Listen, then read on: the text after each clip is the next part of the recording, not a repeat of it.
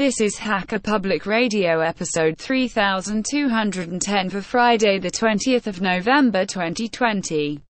Today's show is entitled GIMP, Patterns and Gradients, and as part of the series GIMP, it is hosted by Ahuka, and is about 22 minutes long, and carries a clean flag. The summary is, patterns and gradients are useful for drawing with more than just color. This episode of HPR is brought to you by archive.org.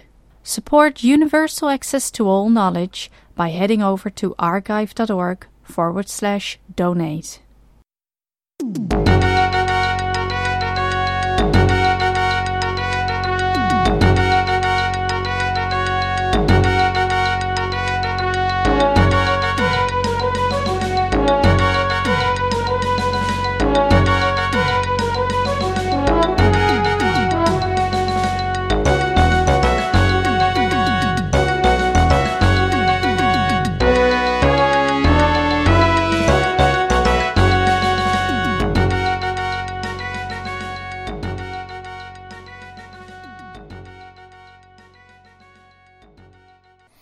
Hello, this is Ahuka welcoming you to Hacker Public Radio and another exciting episode in our GIMP series this time. And what I want to talk about today are patterns and gradients. Now, you're going to find those in the same area as brushes, which we looked at last time, and that is in the lower right. And I'm assuming that if you've docked it, that's the standard place that it would be docked in a single window view. So we have tabs down there. Next to the brushes tab, there's patterns and there's gradients. And they operate in a very similar way. So let's start with patterns. Patterns are images that are meant to be tiled. Now, if you have as much gray hair as I do, you may remember that we tiled background images for websites in the early days of the web. And, of course, we would never do that now, would we? But while tiling is a very common use for patterns, that is not the only use. A pattern is just an image, after all, and you can use it to do things like bucket fill, paint with the clone tool, or stroke along a path. GIMP comes with quite a few patterns out of the box, and that's kind of a motley assortment of images. Now, if you view it on the Patterns tab on the bottom right, you have two possible views. The grid view, which will show 4 images in each row, and that's okay.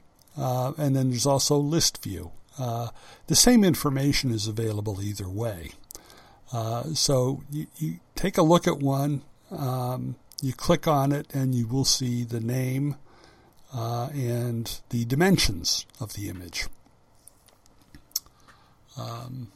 So I selected one to play around with called Topographic Oceans because I'm a Yes fan. And I saw that. It made me think of the Yes album, Tales from Topographic Oceans. So I selected the pattern and clicked on it. And when I did that, I take a look at the tab. That image is now on the tab itself. And then under that, there's a drop-down box for filter, and then under that is the name and the dimensions of this particular image, and it's a 256 by 256 image. These are all pixels, of course. And knowing the dimensions of the image can be helpful if you want to use it to tile a background. You might want to be fitting a certain image, so know how that's going to work. So if you want to test this out, what I would suggest you do is that you open GIMP, create a blank canvas, and try doing some of these things.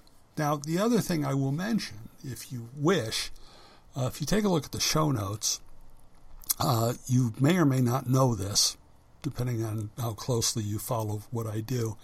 But almost everything I do on Hacker Public Radio I first write out on a website so that I'm working from a script, basically, when I do the recording of the program. And since a lot of what we're dealing with here are visual images, you might want to take a look at the show notes and say, okay, what's on that page? Because I created a whole bunch of images to illustrate the stuff that I'm talking about. And this particular site, it's ahuka.com, surprise, surprise, but that's only one of 3 different websites that I'm maintaining. This is the one for a lot of the software stuff. And by the way, it's the same site that has all of my LibreOffice tutorials, if you ever wondered where those things were located. So, anyway, back to the story. I selected the topographic oceans. I opened up a blank canvas. It was a 640 by 400 in this particular case. And then I went to the tool, which was bucket fill. And in the tool options, on the lower right, make sure you've selected pattern fill. No, that's lower left, I'm sorry. Tool options are always at the bottom underneath the tools selector. So on the lower left, make sure you've selected pattern fill instead of foreground FG color fill or background BG color fill. So if you select pattern fill, it will fill with the pattern, and then just click on the blank canvas. Witness the result. Now, bucket fill is a tool that we looked at previously as one of the paint tools. I put a link in the show notes to both the page and the Hacker Public Radio episode in case you want to refer back. In this case, we did a bucket fill of an entire rectangular image, which is what you might do for a background layer. But you can also bucket fill a selection, for instance. In this example, I created a blank canvas and then used the text tool to write an uppercase letter A. I made it red when I did that, and then used select by color to select the letter. Now, I could have just left it as black, but I try and use as many different tools as I can when I'm doing these things to build familiarity. So I selected the letter using the select by color tool and then did a bucket fill on that. And that gave me a letter filled with the same pattern. Now, I could have used this technique to fill all the letters of a sentence if I wished, since the select by color tool will catch everything in a matching color. Now, you can also use the clone tool with a pattern. That's one of your painting tools. Select the clone tool. It looks like a rubber stamp. And in the tool options at the bottom, make sure you have selected as your source the pattern. Now, for this example, I decided to use cashews, which is another one of the built-in patterns in GIMP. And then in the tool options for the clone tool, I bumped up the size to 15 pixels on my brush. And the brush, by the way, I selected was the brush 1.pixel.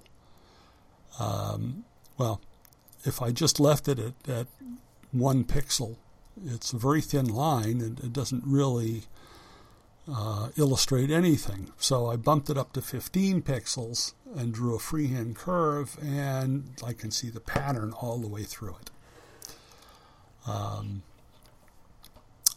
Now, the last option I will mention here is something called stroking along a path. Now, we looked at paths previously as one of our miscellaneous tools. The Paths tool lets you create Bezier curves, which you can manipulate using the tangent line handles into getting the shape you want. As we said then, the Bezier curves themselves are vectors, so they can be resized without any loss of clarity. Stroking along a path means drawing a line, which can be solid, dashed, dots, or whatever. But if you're filling the line with a raster image, you cannot resize the stroked line without possible problems. So you should make sure you get the correct size before adding the pattern. Now to do this, create a blank canvas and make a path by clicking once to set an anchor point, then click a second time to add a second anchor point. A straight line will connect the two anchors. Then grab any point along that straight line and pull on it to get a curve you like. Now, I did this, and I had selected an abstract pattern called chroma. And so when I had the curve the way I wanted, I just went into the Edit menu to select Stroke Path. Right? So one of the things about GIMP that you just have to kind of get used to is where is everything located, you know. Now we've got something, we want to use the path tool, we want to stroke along it, but now we've got to go to the Edit menu to find it. Okay. When you do, it'll bring up a dialog box, choose stroke style, and where it says stroke line, you've got options like solid color or pattern. So I selected pattern. Now, note that instead of a solid color, I've selected pattern, but the default width here of 6 pixels is a bit small, so I'll again increase it to 15 pixels, and then just click the stroke button, and I had it. Now, the patterns we have all looked at so far are ones that come with GIMP. They're built in, but you can always create your own as well. There are 2 places GIMP will look for patterns. The GIMP system folder, which is where the built-in patterns are located, and the user folder. Now, you should not attempt to mess with the system folder. If you want to add a pattern, it should go into the user folder.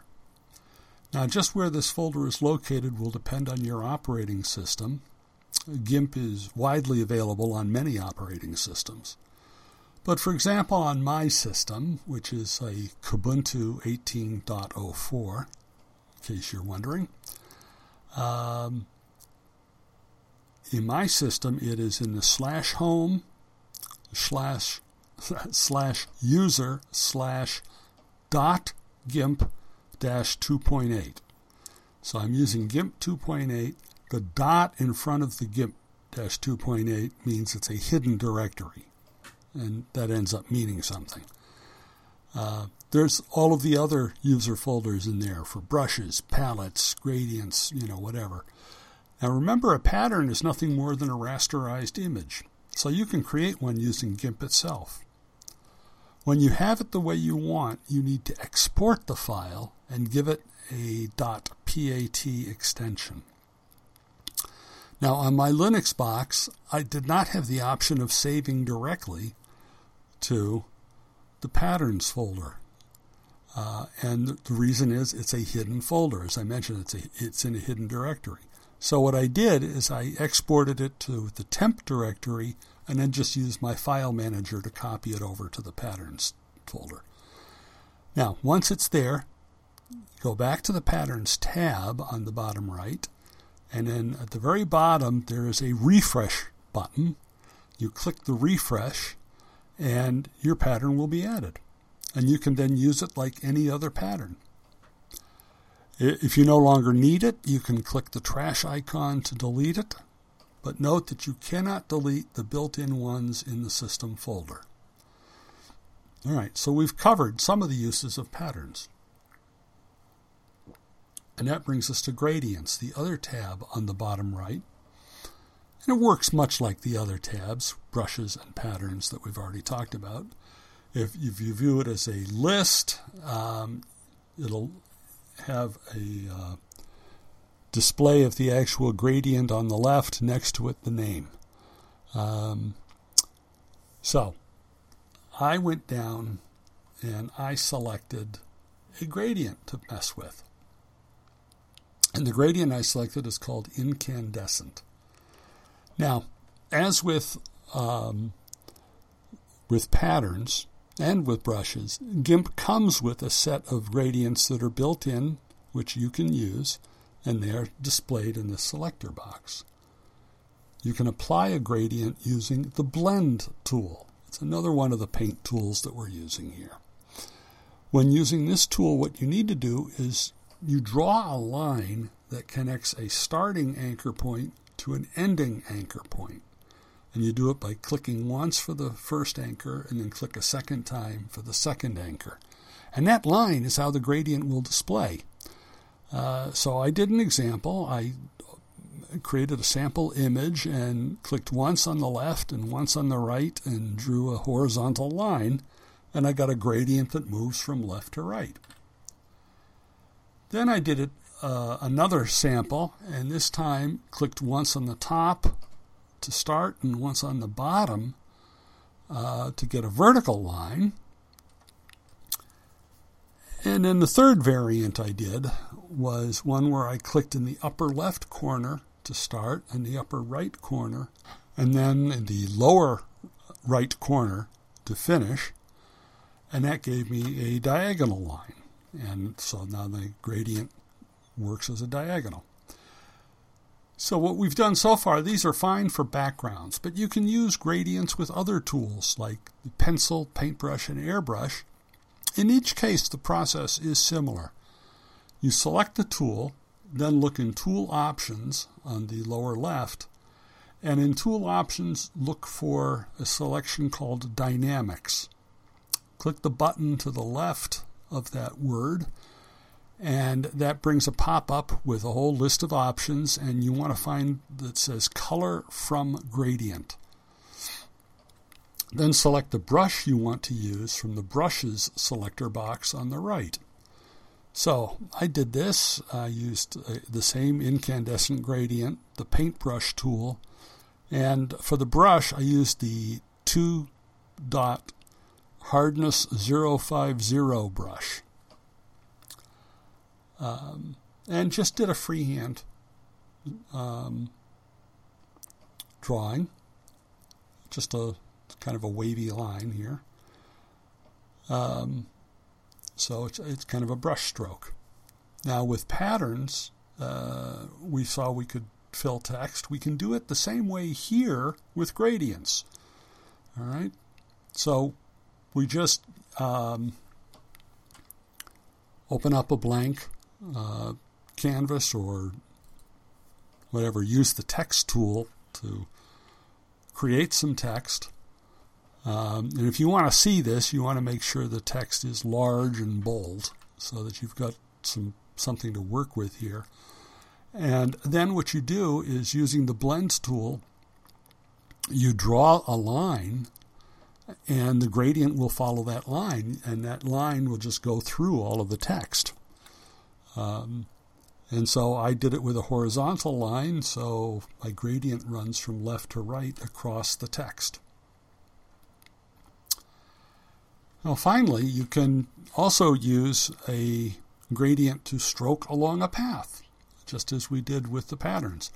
So you create a path using the Paths tool, then select a drawing tool like the paintbrush, and make sure the color from gradient has been selected, as we did above. Then to the Edit menu and select Stroke Path. So I did an example of that. Now, I've kind of combined patterns and gradients in this tutorial because the tools are really very similar to use. So the techniques you use with one work as well on the other, as you can see. Now also, as with patterns, you can make your own. You're not restricted to just the gradients that come with GIMP. There is a user folder for the ones you create. And while you cannot modify the built-in gradients, you can copy them and edit the copies. Look at the bottom of the gradient selector box and you will see buttons to edit, create new, copy, delete, and refresh. So if you want to modify a gradient, just copy it first, then edit the copy. And when you do this, you'll get the gradient editor on the top right. And that's going to show you the gradient, and then at the bottom you're going to see some triangles, and these triangles you can click and drag to move around. And what they do is they modify the transition points between the colors in the gradient. Now, if you're editing an existing one, you will simply see the existing colors. But suppose you wanted to change one of those existing colors. Well, if you right-click on the gradient as it is in the editor, a pop-up menu appears. And what that does is that lets you edit the different colors. So you'll see a space for the left endpoint color, a space for the right endpoint color.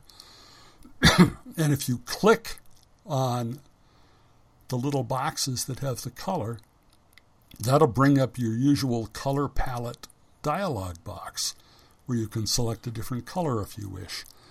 Just double-click on a point in the dialog box, and that'll change the color on the gradient. If you want to create a new gradient, that's very similar. When you click the Create a New Gradient button, the gradient editor will give you a grayscale gradient to start with. Then right-click on this to bring up the pop-up box and make your selections as usual. Now, whether you've created a new one or modify an existing one, saving is the same either way. Give it a name in the box on top of the gradient editor, then click the Save icon on the bottom left of the editor.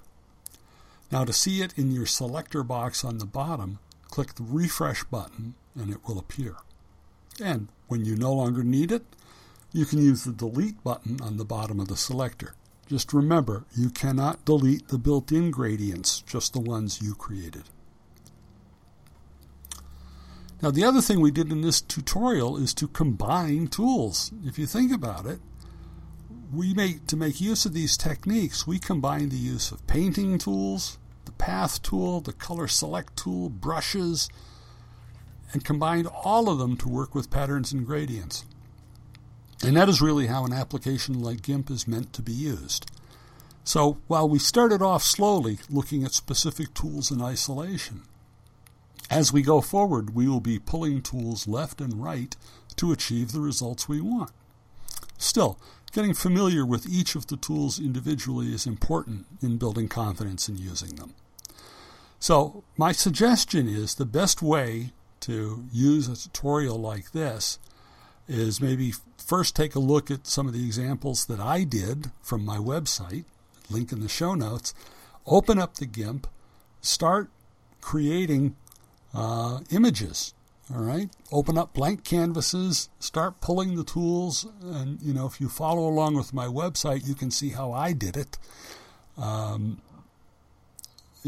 doing that is not going to make you the world's foremost authority on this, because I'm not the world's foremost authority. I'm just the guy who's telling you what I'm learning. But I think doing that is really going to help you feel a lot more comfortable working with GIMP. So, with that, this is Ahuka for Hacker Public Radio signing off and reminding you to support free software. Bye-bye.